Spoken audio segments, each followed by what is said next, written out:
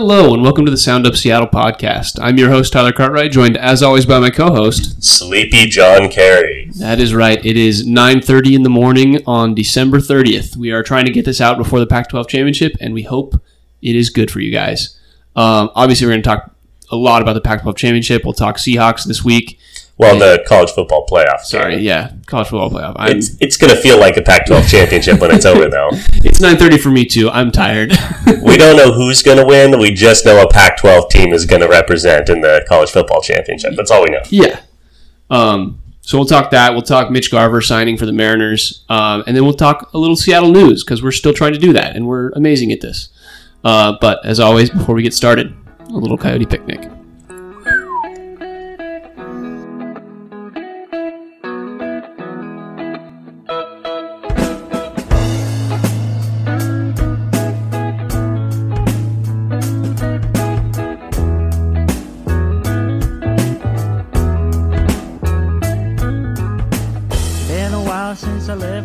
All right, let's talk Seattle sports news. John, the first thing that I want to talk about is the Seattle Kraken. Since we last talked, we called them out on their BS. They were 5th in the Pacific Division and have since won 4 straight games.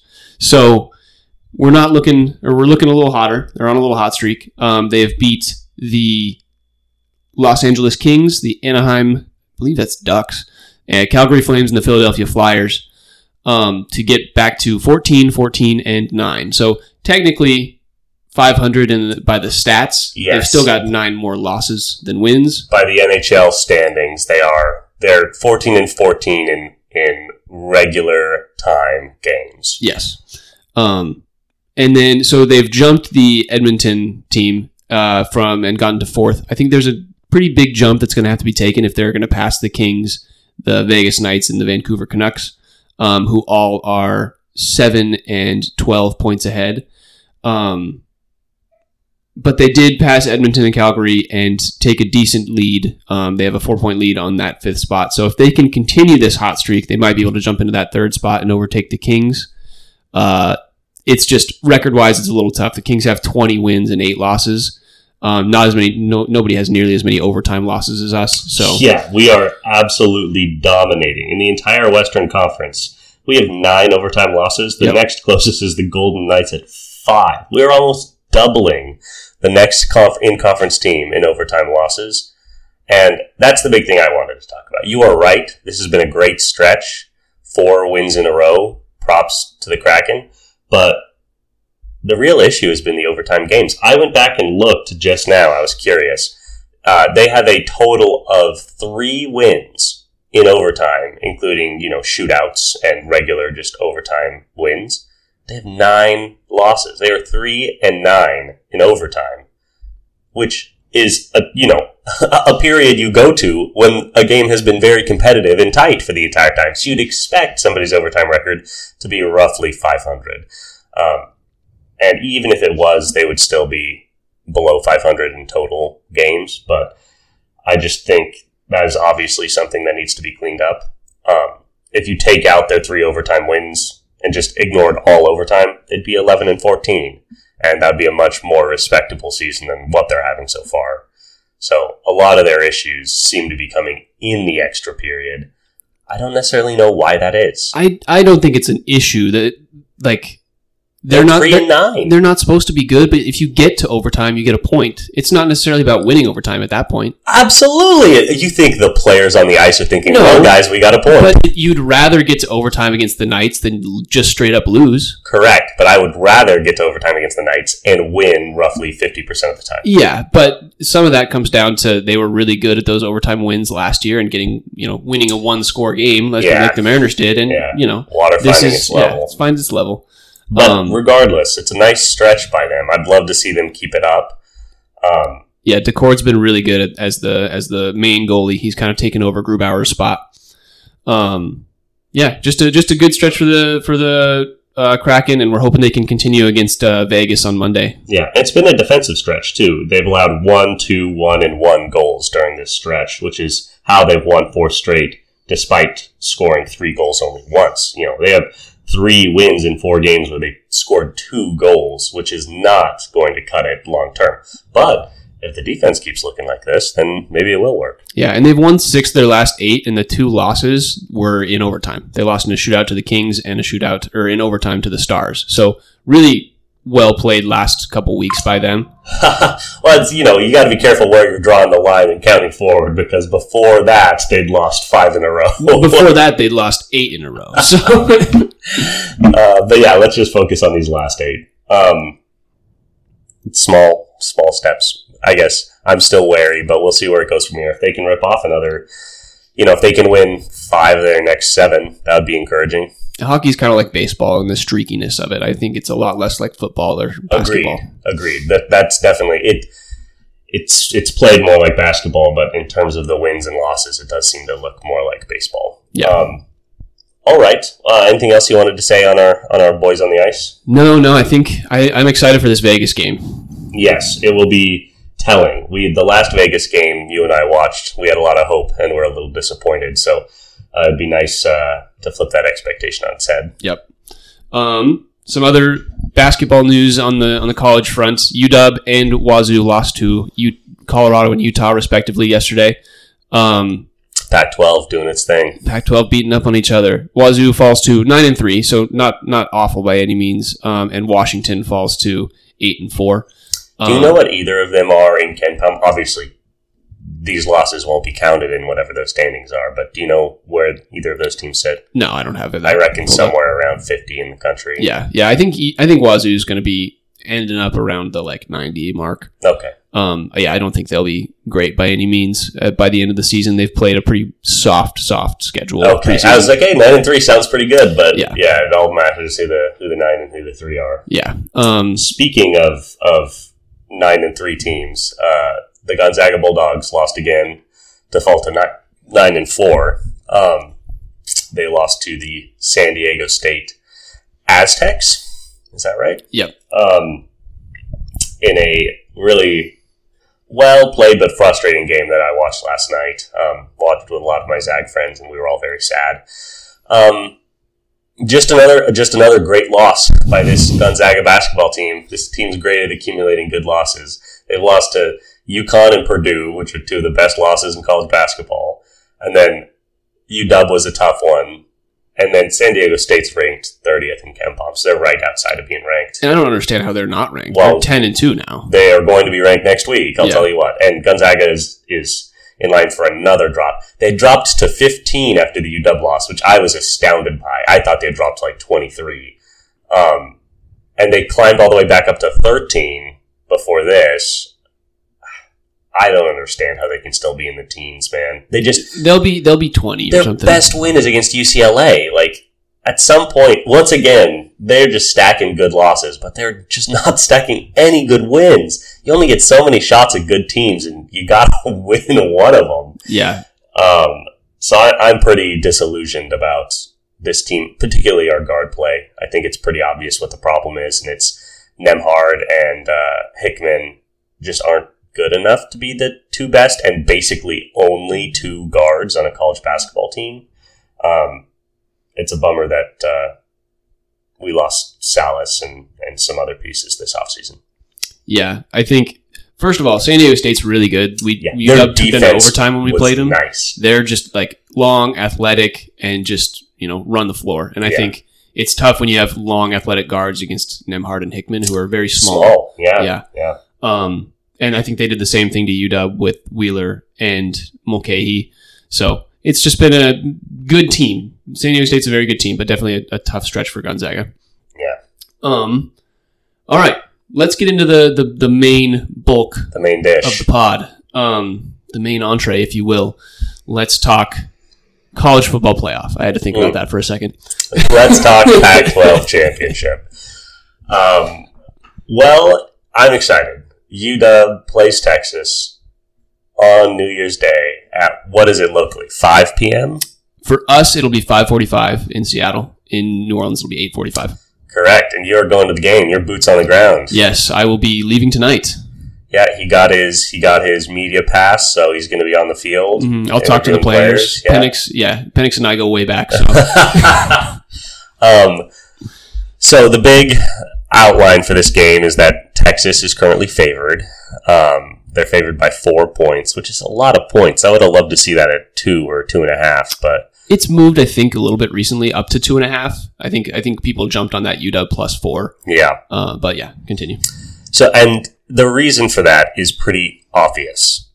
Texas, in terms of offensive production, is very similar to UW. UW's averaging 38 points a game on offense. Texas is averaging 36. So they're close. And then defensively, Texas was 13th in the country, allowing teams to score about 17 a game, and Washington was 52nd in the country at 24 a game.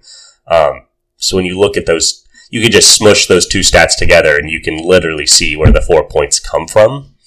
I still just don't really buy it, though. I think two things. These are my two big thesis points, and then I want to hear you talk about this for a while, because obviously you're the UW guy. But my two big thesis points are this UW offense has been yet to really been slowed down by anybody. Good for Texas that they're the 13th best defense in the country.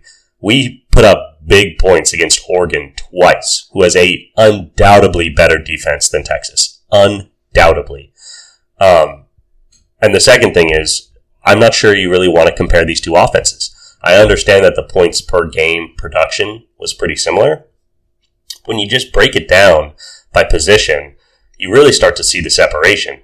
Quinn Ewers is a really nice quarterback, might be a better NFL prospect than Michael Penix Jr., but he has not had the year Penix has. He's thrown for 3,100 yards, so a full 1,000 yards less than Penix, and 21 TDs, which is 10 or 20 less than Penix.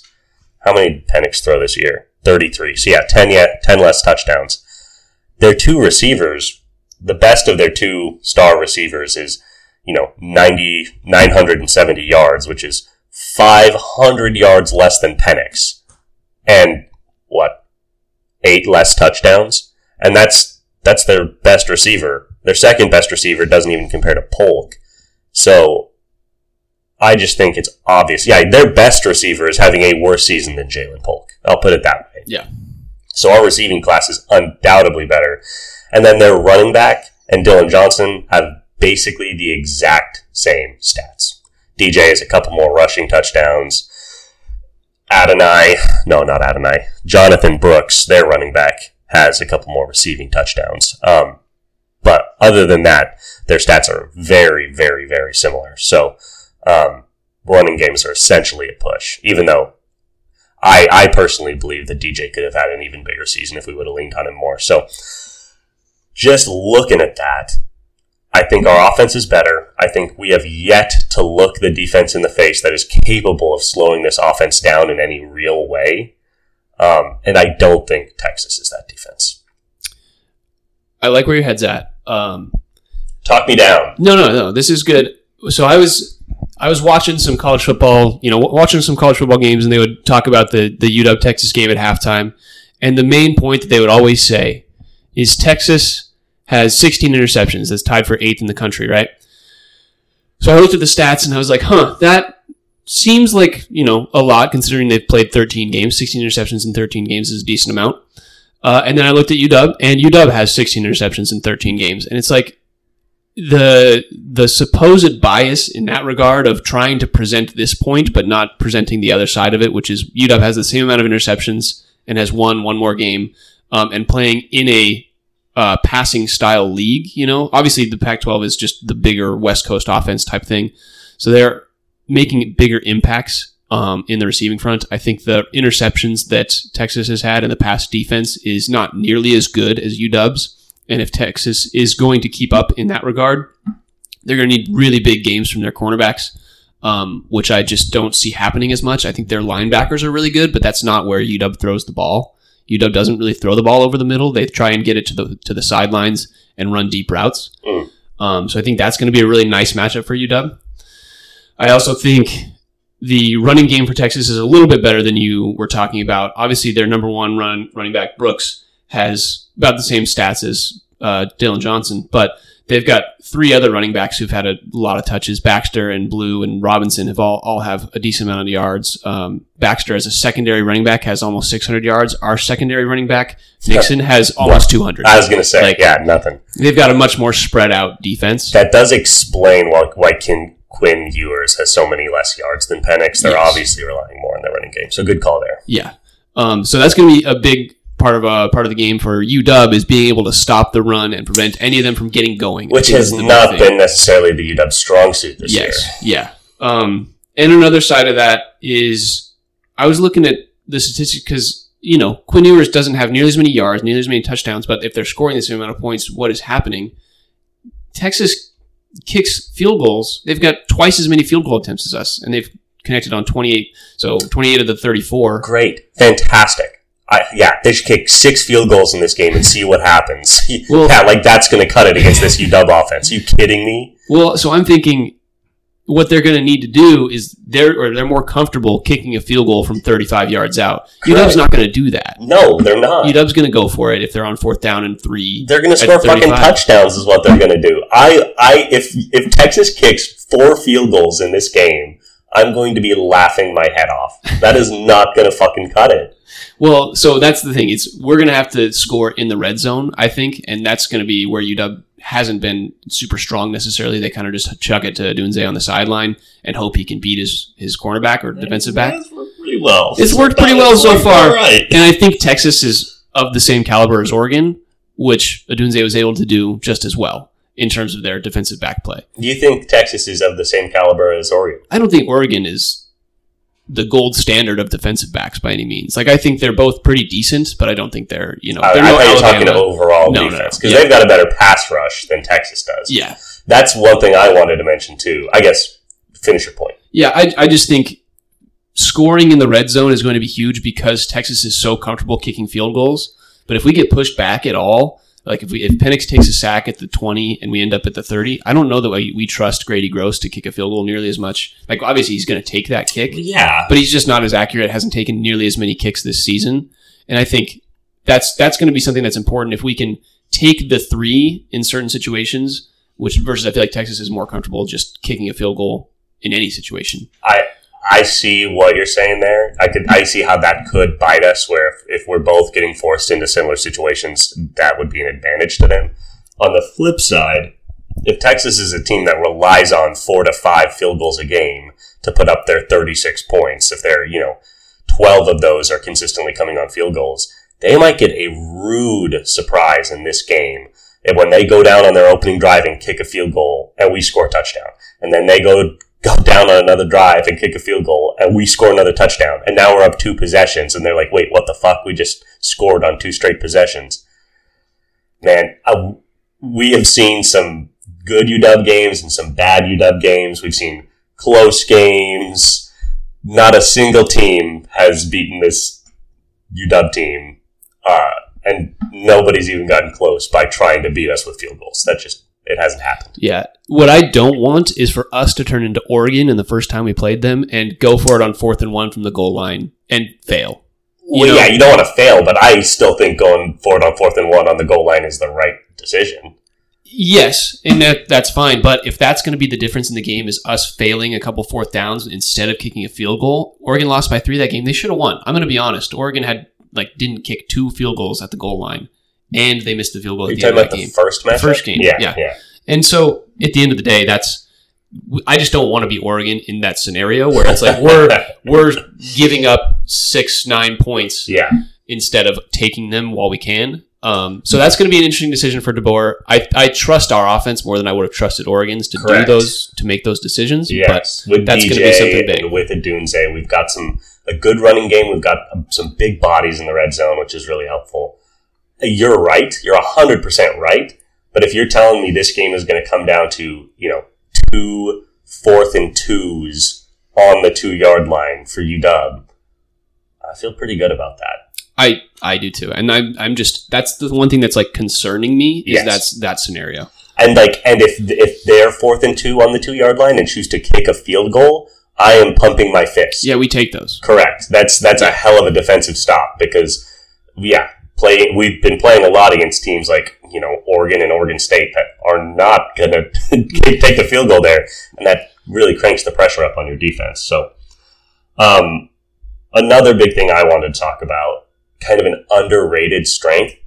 I really believe this. UW has one of the best offensive lines in football. They won the award for the best offensive line this season. God damn it. I was hoping that would be a hotter take than it was, but I also love statistics backing up my point. That was a pure eye test call. I did not know that they won the award for best offensive line. But it's well earned, man. Penix has been very protected all year. And we played Oregon twice. Not only did we play a top 3 or 4 pass rush in college football. But after they got tape on us, we played them again. And guess what happened in the second game? Penix was sacked once? Yeah. This offensive line has been awesome at protecting the quarterback and opening up holes for Dylan Johnson to run the ball. They've been playing great in both schemes, which is harder than you'd think. If you're kind of a layman, if you don't watch a ton of professional or college football, really good offensive lines tend to do one or the other. Like, the Cowboys in professional football, their offensive line is famous for pass protection. They're great at protecting the quarterback, not as good as at opening up holes for the running game. The Colts offensive line, the opposite. They are not very good at pass protection, but my lord, can they open up, gaps for a running back.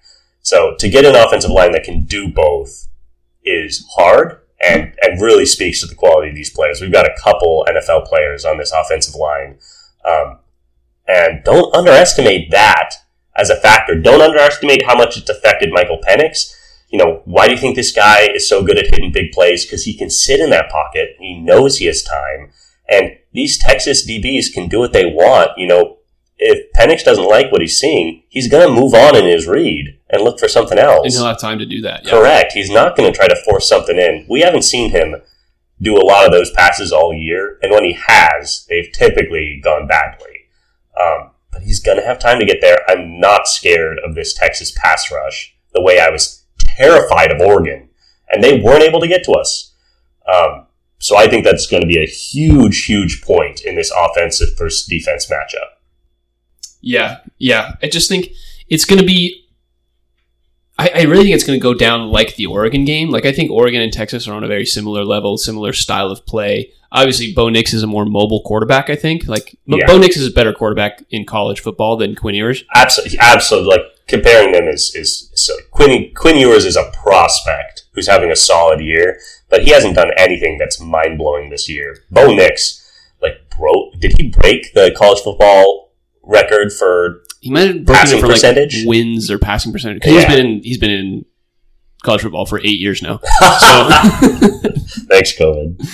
I think the comparison is there between those two teams, and obviously that means this game's going to be tough. But what has UW proven time and time again? That they can beat anybody that they go up against. Correct. And, people kind of look at UW's stinkers, and they've had some stinkers. Washington State was a disappointing game. Arizona. Obviously, yeah. Arizona.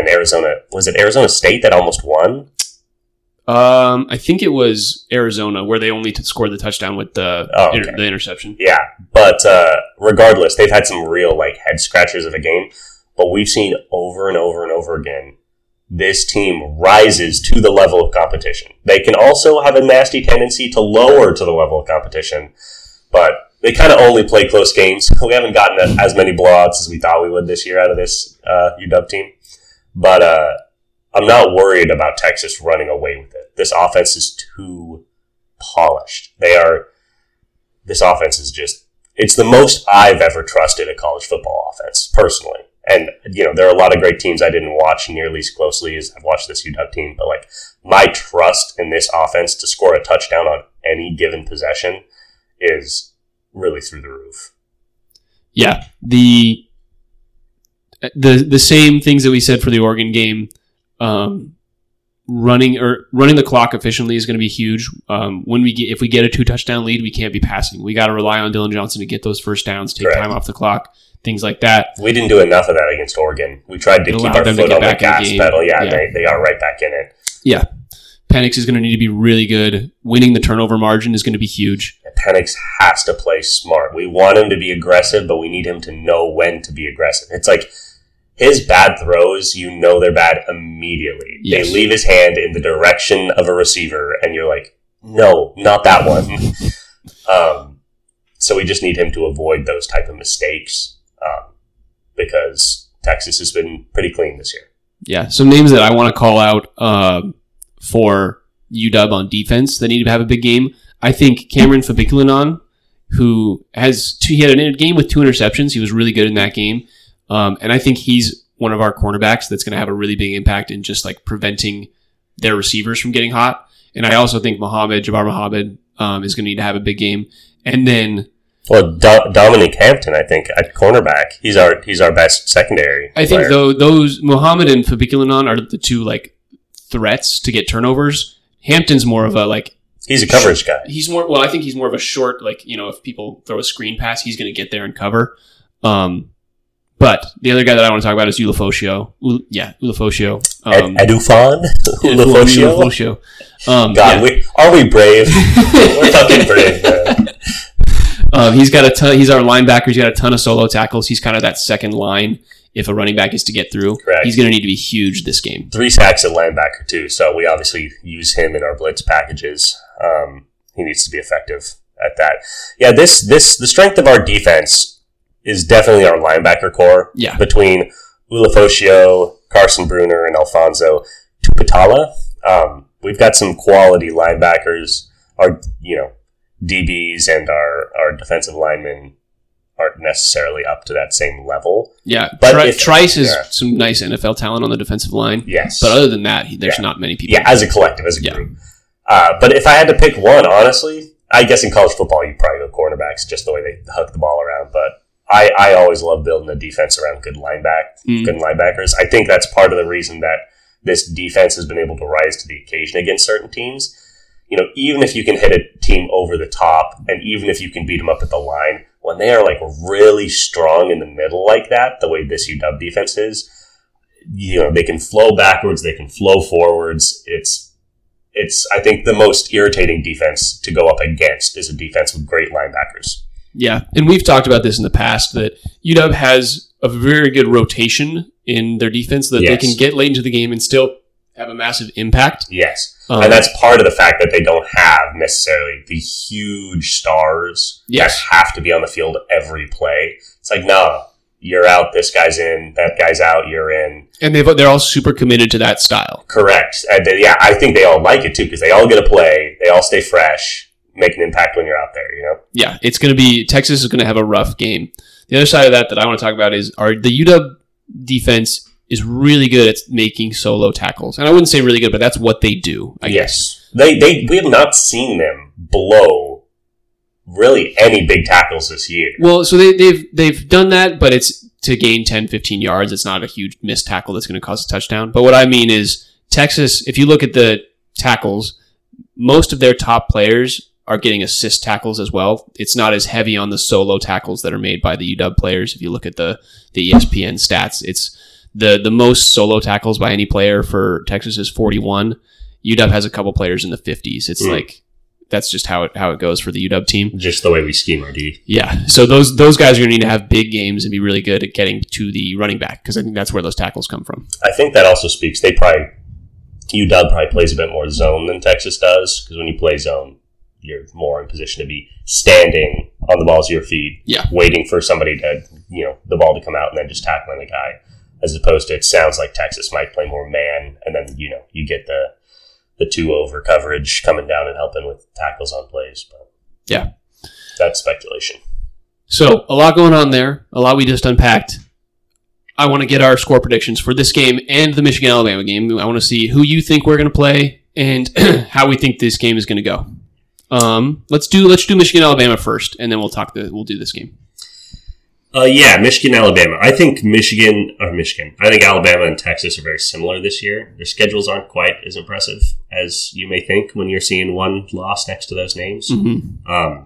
Texas is really riding that Alabama win, and Alabama is really riding the fact that they're Alabama, and they beat Georgia. Yeah. The Georgia win was really big for their reputation. But I think Michigan's a more complete team than this Alabama team. I think Alabama could win.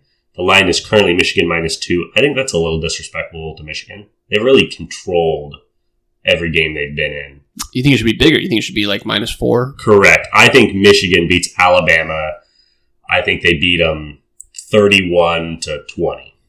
Really? Okay. I'll give them 31-24. I think it's a 7-point game. Gotcha. Yeah, I think it could come down to the wire in that regard, where Alabama needs a big score at the end. Yeah. This Michigan defense is for real. Yeah. They're the scariest defense in the playoff, I think, by a decent margin. Alabama's got some really good players, but the Michigan defense is just suffocating. It really is. The way they were able to slow down Ohio State, I think, was really, really telling. That Ohio State offense is like pro-ready in a lot of ways. You say that, and then Ohio State scored 3 points in their bowl game against Missouri last night. But you're kidding. I'm sure Harrison didn't play. I was going to say, I bet a bunch of their guys didn't play. Yeah. I think bowl games are not representative of how a team actually played. But yeah, the Ohio State does not play bowl games. But with that being said, I think this Alabama team, a little overrated. They certainly have the ability to upset and to swing momentum on a dime, and suddenly you're nervous and they're excited and things can go downhill. But I just think this Michigan team has a suffocating defense and an offense that plays very conservatively and will score some points and will take advantage of the mistakes that their defense generates. They do not make a lot of mistakes on offense, which Alabama loves to, pick on offensive mistakes, and I just don't think they're going to get many. Yeah. Alabama, for me, is good, but I agree with you. Michigan's defense is that much better. And Alabama, God, I hate that they're ranked number 4, to be honest. The fact that they had close games against Auburn and Arkansas, these teams that are maybe 500. They should have lost to Auburn. They should have lost to Auburn. They won by Auburn. 3 to Arkansas. They lost to Texas handily, I think, early in the season. I just think they're on a hot streak, but they're not winning games by a lot. And I think when it comes down to it is Alabama's not good enough to compete with Michigan right now. Michigan's defense, Michigan has scored 30 to 35 points a game every game. Correct. And their defense is one of the best in college football. Yes. And I think Alabama's offense is potent, but it's also bipolar. Yeah. It will come and go. Milroe is going to throw 2 interceptions this game. And I think that's a good gambling thing. I bet you he's currently probably sitting at half an interception. It's probably 1.5, and the line is plus 150 or something. Pound that line. Milrose against this defense, the pressure's going to be on. I think 2 picks is very, very possible. Yeah. So I see this being like a 34-27 game. You're literally just copying my line but and adding 3 points. Fine station, you fucker. I almost said 34-30, but I just don't think it's going to be that close. For the record, that is way over the predicted total of 45 points. I would pound it over 45 points. I think you might be underestimating a little bit how good both these defenses are and how adequate both of these offenses are. I think a big reason Michigan's put up so many points per game is because their defense just keeps giving them the ball on the opponent's 40, It's hard not to put up points in those situations. But against this Alabama defense, we might see like a 23-point outing from Michigan. The thing is, I could also see a 13-point outing from Alabama. Yeah, it could come down to being like 3 turnovers for one team and 2 turnovers for another and just be kind of a sloppy game. Yeah. Which also with both 2 defenses of this caliber and with these being the strong suits of the team, if it's, 4th and 3 and Michigan's on the Alabama 40, they're probably going to punt. Yeah. They're probably going to try to pin them on the 1. Obviously, almost everybody in the pros in college would go for it in that situation. But in this game, I think both teams are going to play very conservatively offensively to allow their defense to try and control the game. Yeah, it's going to be take some shots early, see if you can catch them sleeping, and then if you can't, just, defensive holdout, and it's going to be 10-7. But you still think they're going to combine for 65 points? Yeah. Madman. I'm all in. All right. UW Texas, over under 63.5, which is more appropriate for the scores that we're guessing. Yep. Texas favored by 3.5 currently, what I'm looking at. I see, 4, 3.5, 4. Yeah. What do you want? UW to win, obviously. I think we've been speaking about this, that's going to happen, and I think it's going to happen. For the record, listen to our podcast about both Oregon games. We were much more lukewarm. I feel better about this Texas game than I did about either Oregon game. Yes. My confidence has been buoyed. This team is healthy. Like, we're not being homers. Like, when we were worried, we expressed our concern. And we talked about it constantly. McMillan is back. He's had a month to heal. He was huge. He was huge the best player in that Oregon game. Yeah, and so the fact that he's back, and he was out after the Michigan State games, we basically didn't play the entire regular season and still has over 100 yards a game. Correct. Not for the entire season, but in those 4 games, he's had over 100 yards a game, which is awesome. That's a 3-receiver tandem of almost 100 yards a game from Polk and over 100 yards a game from McMillan and Odunze. So just to clarify, we've got like a top 3 NFL wide receiver like to be drafted in Odunze. Our second best receiver of the season, Jalen Polk, is better statistically than either of their 2 best receivers. And McMillan, our third guy, just coming back, he might be better than Polk. He's better. He was ranked 85 in just like all of college football. Correct. In terms of he was supposed to be our best receiver this year. Odunze was supposed to be more of the bruiser, and McMillan was supposed to be the go-to third down guy. Obviously, Odunze's taken off like a rocket ship. Yeah.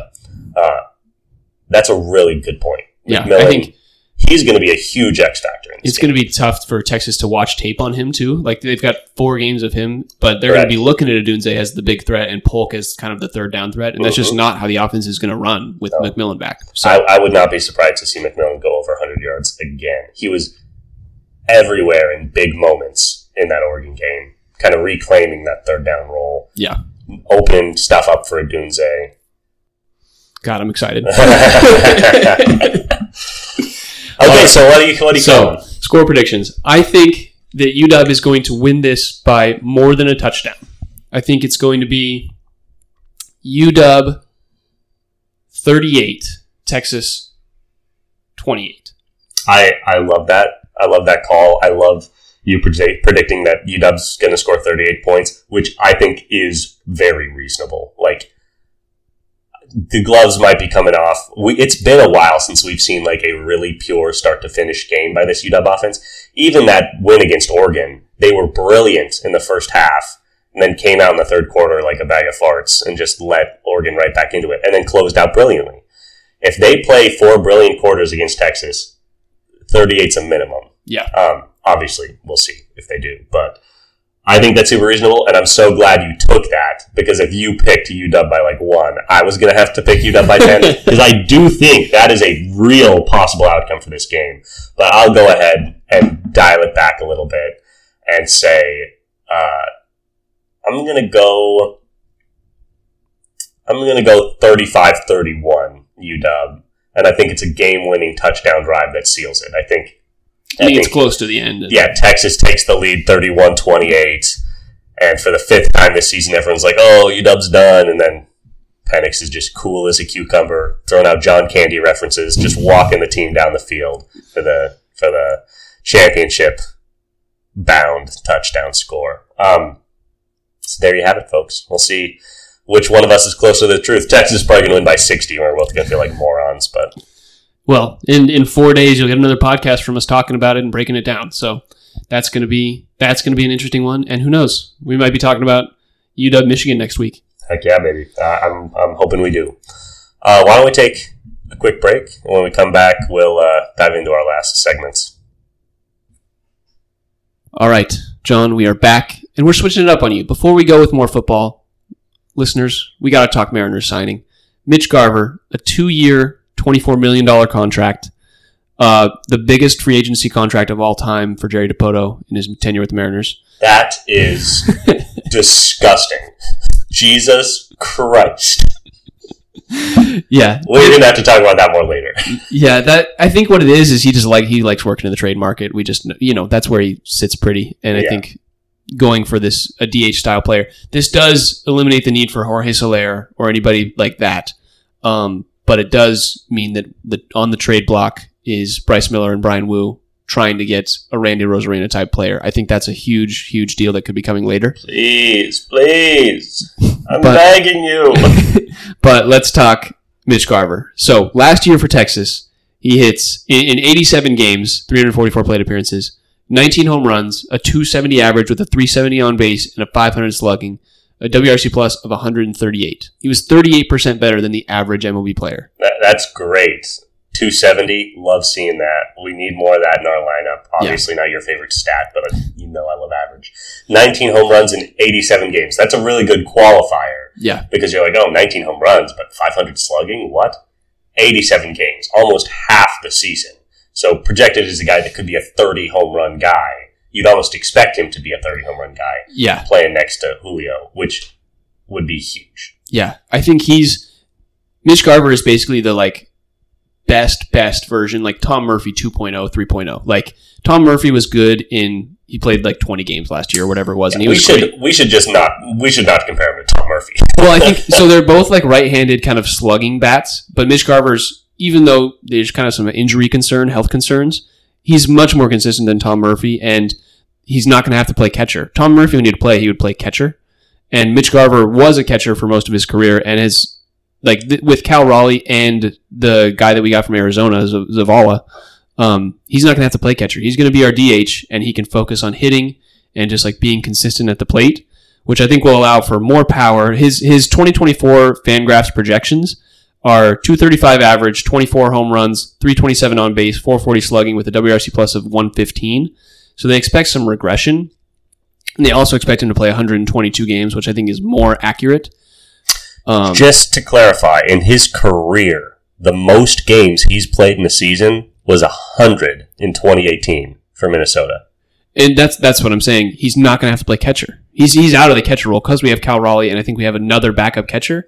He's going to be DHing every single game. That's a good point. I was wondering why. I guess at catcher, you're just getting less reps. You just less reps, and it just makes you that much more tired, that much less productive. Yeah. So that'd be nice to see if we could get a bump from him by relieving him of that duty and just letting him focus on what he does best. Yeah.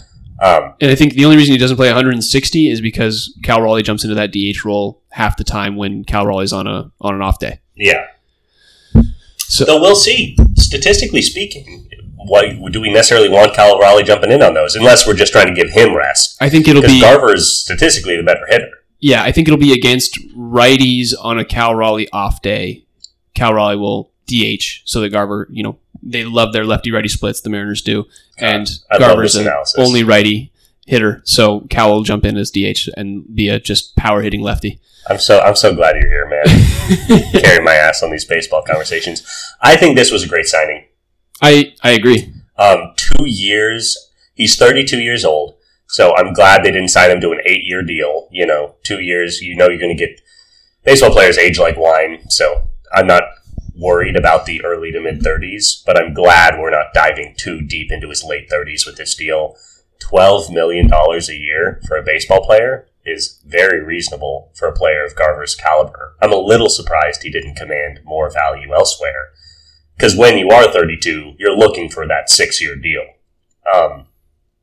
And the fact that we got him at that value for those years with what he's been producing for Texas, I think is exciting. And as you noted, it's not the big swing. Like if this is all they do, I will be disappointed. But if they manage to get an Arozarena or similar caliber player into this program, and then we have Arozarena and Julio and JP and Mitch, suddenly this offense is starting to look a lot more interesting to me. So I think he's a great tertiary signing. If Garver is your third best offensive performer, you're starting to have a more dynamic offense. If he's your second best, I think you're in trouble. Yeah. I think he's just a better Teoscar Hernandez, too. Like, Teo was good last year. He's what we wanted Teo to be. Yeah. Teo had his ups and he had his downs. Yes, Teo had the second most strikeouts in the MLB, I believe, last year, behind Gino. Yeah. And God damn, that can't be true. I think it was, or maybe somebody passed him, but at one point it was like they Gino had the most, 2? Teo had the second most, and Kelnick had like the fifth most. Oh, like it was Jesus bad. Christ. So yeah, Hernandez carried us for portions of the season last year, but he was also a lodestone around our neck for certain portions. He was streaky as hell. Yeah, Garver has a higher walk percentage. He walks more and a lower K percentage, so he strikes out less. That just means he's a smarter batter. He's just a smarter batter, and especially with more games under his belt at the DH spot, I think he'll have just as much power as Teo provided, but he will not be causing all of these strikeouts with two men on. He'll be able to at least move the runner or get a sac fly, which I think Teo was very, very inconsistent at producing. Yeah. The other side of it is Fangraphs projects him to have 1.7 WAR. He had 2.1 WAR last year. I think he'll have about 2. I think he'll be a very, very good DH. Like, I think he's going to be, in terms of DHs, there's not a ton of amazing ones in the MLB, but I think he'll be the 5th best DH, honestly. Like, I think he's going to be the 5th best hitting DH in all of baseball, which is going to be really, really good for the Mariners. Nice. Yeah, that's slick. I'm happy. I'm happy about it. The fact that is the biggest free agent signing Dipoto's ever had is mind-bogglingly gross. I know you don't know this, so I'm going to tell you it right now. AJ Pollock was the biggest one last year, ever, and it was 1 year for $7 million. Oh my god! oh, good lord! Oh, mercy! How the hell are we supposed to get in a Rosarena type if $24 million is the biggest check this guy's ever signed? I mean, Rosarena's making like 15 or something right now, and so if we trade for him, that would be amazing. That's exactly what we want. Yeah. So I guess we'd trade for him. Shit. Well, we'll see. Like I said, good signing. You're not done, Dipoto. You're not done. I know he's working in the background. Get your ass off your hands and get to work. So yeah, we both like this deal and are excited for what Garver brings to the Mariners. I'm a little nervous that they're going to try and shoot for a lefty bat just because they're kind of right-handed dominant with Julio and Garver at the power spot. Worry about but that. They can't worry about that. You just got to get hitters. They've been good about getting, as you noted, they do like their lefty-righty splits, but like get talent first and then focus on distribution second. Yeah. They need a third outfielder, and that's all I care about right now. Correct. A Rosarena would be... That's like tip top of the mountain. I was going to say, I would lose my fucking mind. I would, if they took a step down and went for, I can't think of anybody off the top of my head. Hunter Renfroe, maybe, who plays mostly first base right now. But like Hunter Renfroe, I'd be happy with. I think he's a free agent, or maybe he got signed with somebody. Yeah, that wouldn't quite do it for me. I'm going to be honest. I'd be okay with it. Like, it would make them that much better than having to start Canzone and Trammell. Correct. You are right, but we've already talked about this. Give me a Rosarena. I want it. He's demanding, Jerry Dipoto. Give me rice sand or give me death. All right, let's move on into some NFL talk. Let's break down Seahawks Titans. 20-17 win for the Seahawks right after they get a 20-17 win against the Eagles. I think they've gotten 3 20-17 wins this season, which is exactly what we talked about last week with the Eagles win. The Seahawks are built to go late into games with a close game and then win it on the last drive or the drive before the last and have their defense hold up. Yeah, DK is really NFL Adunze in that when it's the last drive of the game, you know it's going to him. There's just not a lot you can do about it. You can't actually just send 3 guys at him or else everyone else is wide open. Mm-hmm. And 1 or 2 guys, it's like, okay, cool. He's still 3 inches taller and weighs 70 pounds more than whatever poor little scrawny-ass DB you have guarding him. His ability to come through on those, we talked about this last week as well, but his late drive ability is pretty phenomenal. Yeah, what did we say? Get the hard one. Get the hard one out of the way. And they did. They did their job. Seahawks, I'm very proud of you. I love you very much. Things are opening up. Yeah, Geno had a really good game, 25 for 36 with 227 yards and 2 touchdowns. Just efficient and smart. It's exactly what we talked about. It was basically Drew Lock's game from the other day, too, against the Eagles. That's exactly what they want from their quarterback. Just 200 yards and a touchdown or 2 with no interceptions. I was going to say, we don't want 300 yards and 1 pick. We don't want that. We want 200 yards and no picks. That's a really, really good point. Their defense has looked sharp the last 2 weeks. Obviously, this Titans offense is not the 49ers, but doing their job. And they're now 8-7. They're 3rd in the NFC West. No surprise there. They're currently, where do they sit in the wild card? They have the 3rd wild card. They're a full game ahead of the likes of the Vikings, the Falcons, and the Packers, and the Saints. God, it's packed. So a full game ahead of 4 teams that would all love that spot. They're also tied with the Rams for the 2nd wild card. So they're in a good position. And to reiterate, they play the Mason Rudolph Pittsburgh Steelers this week and the worst defense in the NFL in the last week of the season in the Arizona Cardinals. So they've done the hard work. Now you just got to do the work. It's not even the hard work anymore. It's just the work. Just go to the office, man. Just go to the office and do your job for an hour. Don't oversleep. Set your alarm. Wake up and get out of bed. Eat a balanced breakfast. I don't know what to tell these guys. Yeah, I think that Titans game was just fine. I think, we had 58 yards of rushing, and the real key was Lockett, Smith and Jigba, and Metcalf having all decent games. And I think, it's exactly what we've been asking for. Derrick Henry had kind of a huge game, but we were able to hold him down with Tannehill as the starting QB, which we love to see. I think people will be a little concerned with the Steelers because of how they just walloped the Cincinnati Bengals last week, 34-11, and that was Mason Rudolph's first game back. I think that's not representative of how the Steelers team is. They are fighting for a playoff spot. They are 8-7, just like us. They have a lot of motivation to play. Yeah, but the talent is what might be lacking. The other side of it is they play, I believe, the Ravens in their final game. Like, they need to win. They need to win this game if they want to have a chance of making the playoffs. Yeah, they might already. Their fate may be sealed. Yeah, and that's the problem there. I think if we play at 105 on Sunday, and if after the first round of games that they've figured out that they're not going to make the playoff, if they assume they're going to lose to the Ravens. Correct. It might be one of those games where they're just like, hey, throw in the towel, which I would love, because the Steelers team is a little scary with. I don't think they're scary. I don't. They've lost 4 of their last 6, and the 2 wins are both against the Bengals. Congratulations to the Steelers. They've got the Bengals figured out. Like, give them credit where it's due, but I don't think that applies to the Seattle team. Their defense is solid, but it's not. This is the worst Steelers defense we've probably had in close to a decade. We are used to Tomlin producing a top 10 defense year in and year out, and this team is not. This is probably a bottom 15 defense. And their offense, congratulations on Mason Rudolph for having your best day as a pro last week. Yeah, do it again, I guess. Let's see it. I don't see it happening against the Seahawks.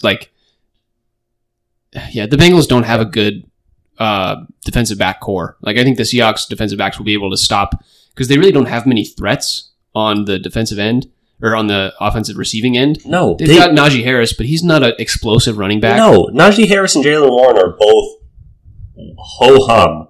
Their receivers, Deontay Johnson, has had a really disappointing year. Allen Robinson is doing nothing. And so it's all George Pickens. And George Pickens had the game of his life last week too. Just to clarify, he had 4 receptions for 200 yards and 2 touchdowns.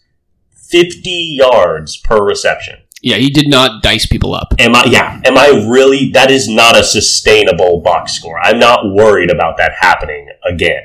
Could he have 2 receptions for 60 yards and a touchdown? Absolutely. Am I really worried about him getting 4 50-yard passes on this Seattle defense? I'm just not. That's a great point, John. It was really, really sloppy, and it carried. That was 200 of Mason Rudolph's 290 passing yards and both his touchdowns. So 4 plays aside, Mason Rudolph had 90 yards. Yeah, I agree with you. I'm not scared. We just need to talk that down a little bit. Yeah. This offense had 4 massive plays last week. And I think that's the big concern with the Steelers team, is the big plays could happen. Yes. And that's how they would beat us if it was going to happen. But we need to tone down the fear of the Steelers. I think it was... We're just as likely to pick Mason Rudolph off 3 times as he is of hitting Pickens over the top for 3 touchdowns. Those are 50-50 balls, and he was 4 for 4 on them last week. So, good for him. I like our secondary. I think we've got some size to throw at Pickens. Yeah, I'm not super concerned about it. I think this game could be one where we...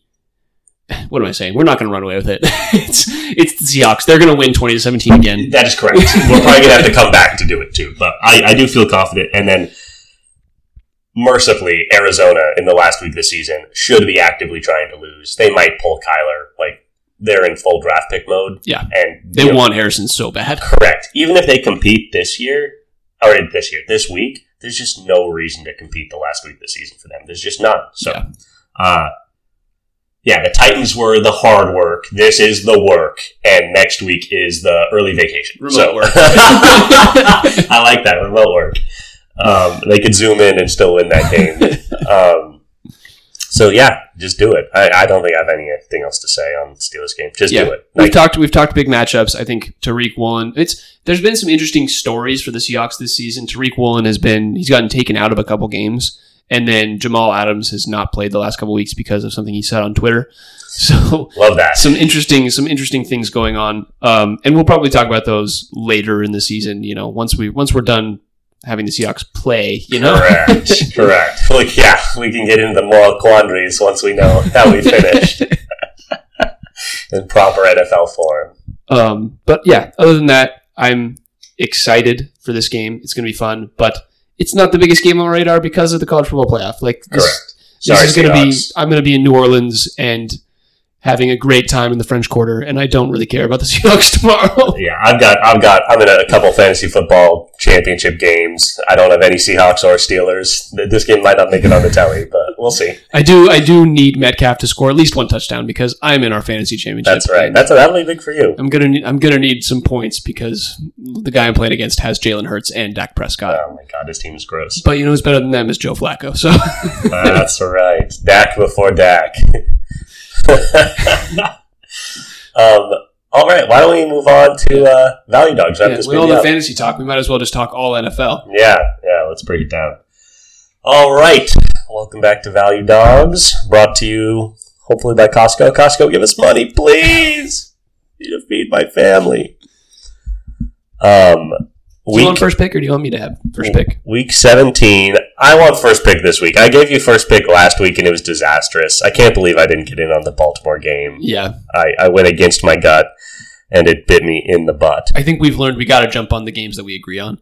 Yeah. But some quick stats from last week. It was a rough week for John, but not a rough week for underdogs. They went 9-6-1 last week, and John went 0-3. So I picked 3 of the 6. Yeah, 50%. And granted, I went 1-2. So combined, we picked 5 of the 6 losses for underdogs. That is horrible.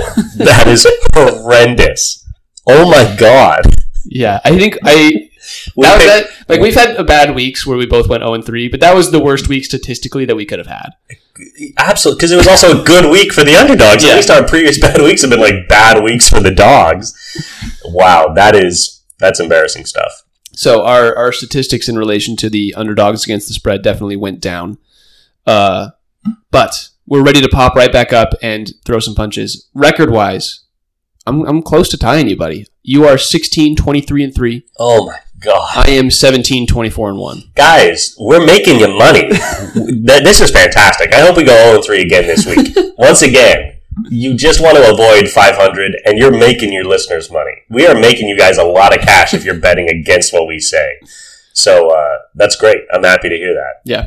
Well, I hope I go for 3 again. And with that being said, I'm going to continue to do my best. And with my first pick, there are a lot of good dogs this week. I'm not going to have an issue finding 3. But with my first pick, I'm taking the Miami Dolphins plus 3.5 against the Baltimore Ravens. Why is the line 3.5? We all know why. Baltimore just ate San Francisco's lunch, who we all thought was the best team in the NFL. Baltimore is now holding the belt for supposed best team in the NFL. Why am I taking the Dolphins? Couple things. 1, this game does not matter for Baltimore in terms of seeding. They have handily secured the number 1 overall seed in the AFC. They have a tiebreaker against San Francisco. Not that would come up in the Super Bowl, but they don't need this for the number 1 seed. They're coming off a couple massive games that Baltimore has played great in and really cleaned up. And at some point, you're going to get the emotionally deflated game of and I think it's coming this week. They just beat the best team in football in a really outstanding way. How much energy are they really going to bring to this Miami game? Second thing is, Miami's offense is amazing. I think they might have the best offense in football when Tyreek Hill is playing. Obviously, I still think the Niners are the most well-rounded team, but I don't think Baltimore is going to be able to slow them down the way they slowed San Francisco down because, Tua just doesn't make a lot of mistakes because he only hits wide open receivers. So I think they're going to score points, and then can Baltimore keep up scoring? And it's 3.5. 3.5 is a lot of points. They could still lose by field goal and win this bet. I think that's good value. Yeah, I think my main concern is the Dolphins do not have Jalen Waddle, but they proved earlier this season that they don't really need Jalen Waddle. Correct. Hill's the indispensable one. Waddle seems to be dispensable. Yeah. So I like the pick. I had them on my backups, but I'm going to take them off because I don't want them anymore. With my first pick of the Week 17 value dogs, I'm going to go with the Falcons plus 2.5 against the Bears. I'm all in on this NFC South 8-8 tie in Week 17 going into Week 18. There's a lot. This is a huge NFC South week. Because the Saints are going to beat the Bucks, which I'm not going to pick in my value dogs because that would be scary. Well, I'm thinking about it. We'll get there. But if the Falcons can win this game and the Saints can beat the Bucks, all three of those teams are going to be 8-8. That's going to be exactly what the NFL wants to set up an interesting NFC South game in the final week. And I think the Falcons are better than the Bears. Like, their quarterback's not as good as Justin Fields, but Heineke's proven to be enough. And they kind of smacked the Colts around last week, 29-10. They did. The Bears lightly smacked the Cardinals in the butt, won 27-16, but it's the Cardinals. So yeah, there is an interesting matchup here with this Justin Fields revitalized offense and this really, really solid Atlanta defense. They are not top 5, but they might be 6. They're a really good, well-rounded defense. Mm-hmm. Talk about a defense built around high-quality linebackers. And yeah, I'm just really curious to see how Justin's able to read the field, how he's able to use his legs. That is, I think, the matchup of the game. Because Atlanta's offense and this Bears defense are both just confusing and ho-hum and will either give you something really good or something really bad. It's hard to predict. The two known entities are this, kind of fun Bears offense and this quite stingy Atlanta defense. I think you're on the right side of those points. I'm a little surprised. I would not have taken this if it was Bears plus 2.5. Correct. Falcons minus 2.5. But I would have expected the line to be flipped the other way. That's a line that surprises me, especially after how good Atlanta looked last week, and knowing that Arthur Smith's head coaching job might be on the table if he can't pull out this division title. So I like that one. God, I'm looking at the NFL lines, and it's never mind. Sorry, I was looking at something interesting, but totally wrong. All right, take your pick. All right, for my second pick, I just want to do something kind of fun. I like this pick, but I also I want it to happen. I'm taking the Lions plus 5.5 against the Dallas Cowboys. Cowboys are awesome. I don't need to explain how they could win this game by 14 points. There's a lot of ways they could do it. Mm-hmm. I should just say the Cowboys, this game shouldn't matter that much to them. With the Eagles win last week, they've more or less locked up the division title. They would have to lose both of these next 2 games. Both are against the Giants, or one of the 2 is against the Giants. So the odds are the Eagles have got this on lock. How much the Cowboys want to take their foot off the gas is up to them, but they are not hyper motivated. Neither are the Lions. They also have their division firmly in hand, but they've looked so iffy and so up and down these last 5 weeks. This game, I think, is really big for the public's perception of them and for the confidence of the team themselves to be like, okay, yeah, we had some rough outings there. We just beat the Cowboys going into the playoff. We can beat anybody, let's go. So I think Dan Campbell's going to get them really riled up. They have an awesome offense when everything is working and a scrappy defense. I could see them keeping it close at the least. 5.5 is a lot of points. It's a lot of points. Just keep it within a touchdown and you'll be safe. So we'll see, but I would love to see the Lions pull this one out or at least keep it close. Yeah. Don't really have any more comments on that one. It's going to be a good game. I think it's going to be high scoring, but it's whether they can keep pace with the Cowboys. Yeah, and that's tonight too, so That'll be good. I am going to take, with my second pick, the Raiders plus 3.5 against the Colts. I'm going back to the well. I really like the Raiders this week. They've been killing it recently. They just beat the Chiefs. Obviously, they didn't have any offensive touchdowns and didn't complete a pass in the last 3 quarters. Wait, that can't be true. That's true. Oh my god, it was pretty bad. But that's the Chiefs, and the Raiders still technically have playoff aspirations. Like they're 7-8. I think the Colts are 8-7 or something like that. But well, not anymore. I think they're probably 7-8 or 8-8. Yeah, the Colts are fading, which is fair. They're 8-7. You're right. Yeah, they have the same record as the Steelers, but I think they have just as hard of a last couple weeks. And the Raiders are, fired up under their new head coach. And I'm kind of all in on the Raiders sneaking into the playoffs right now.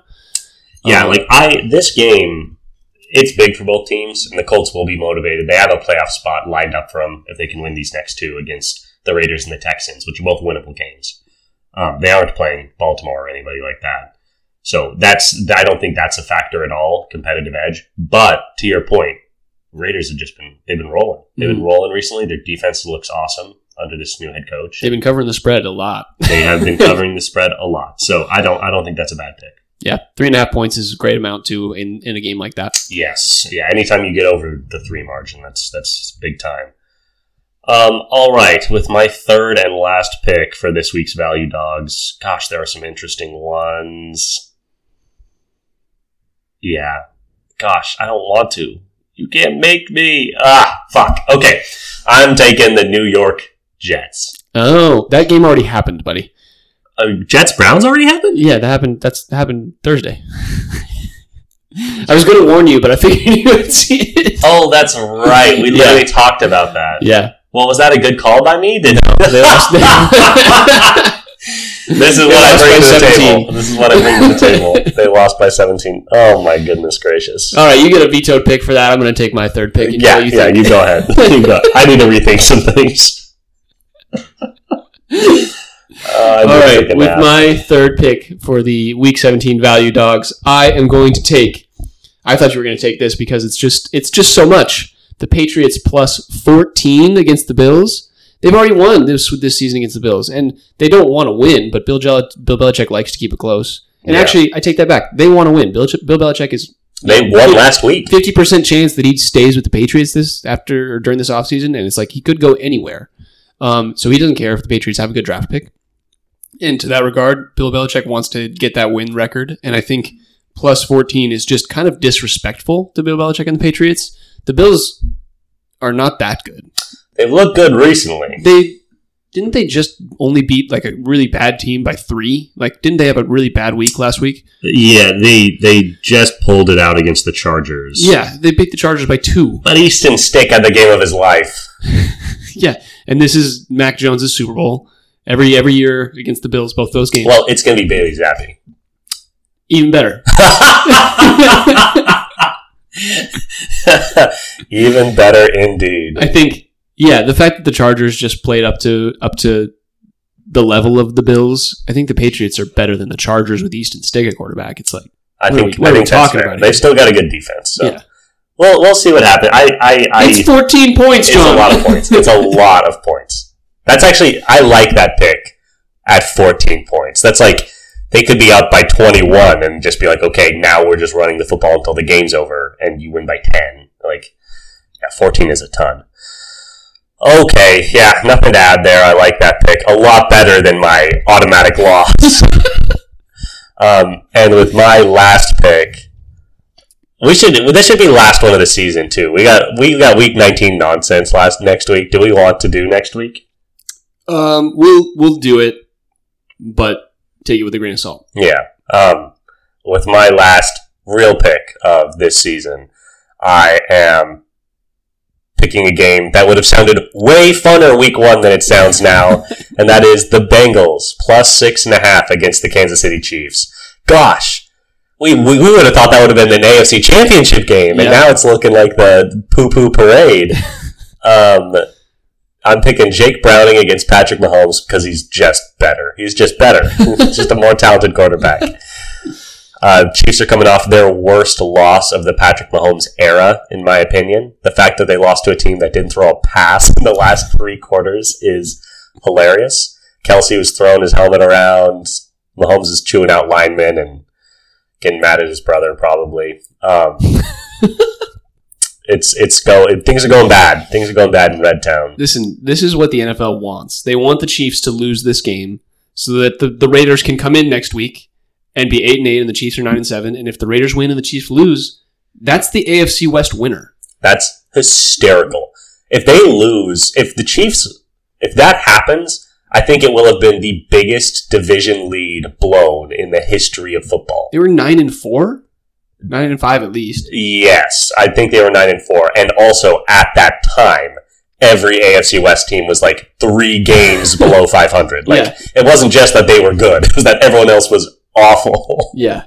So I think this is kind of what the NFL wants. They want the Bengals to win this game to make the Chiefs last week interesting. Correct. Yeah. So that they can call Taylor Swift and be like, hey, do your fans want to watch some football? Yes. And the Bengals had a bad week last week.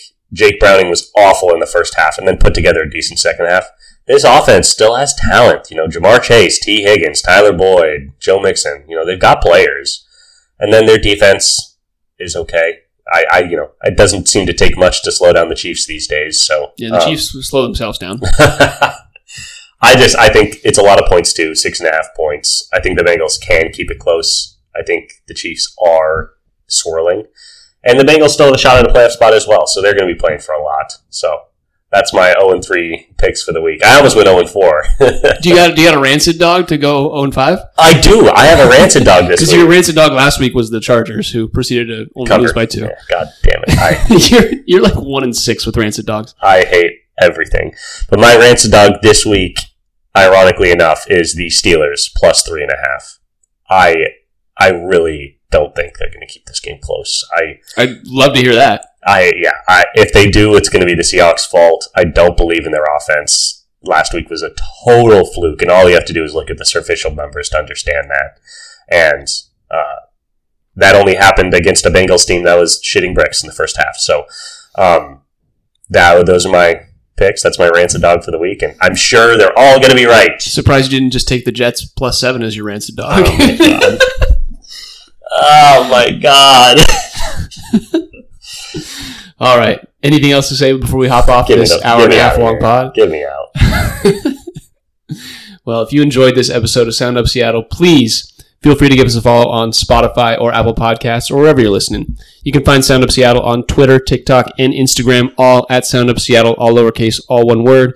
You can email us. We still haven't gotten an email, and I really want one. It's at soundupseattle@gmail.com. Yeah, we would love your questions, especially post college football playoff. We'd love to hear what you guys had to say. We want some hate mail from our bad value dogs. That's true. That's the shit that fuels us to be better. You can find me, Tyler, at TyCard50 everywhere that's important. And you can find John. What game are you playing right now? I'm back into Mass Effect, baby. Oh, did you finish Elden Ring? Yeah. You were on the brink before I left for a couple days. I am Elden Lord. Nice work. Proud of you. Thanks, pal. My parents aren't. We hope you have a great New Year's. We appreciate all of the support for the year and are ringing in 2024 with excitement for this upcoming year. It's going to be great, man. And obviously, this week, let's go Dogs. Go Dogs, baby.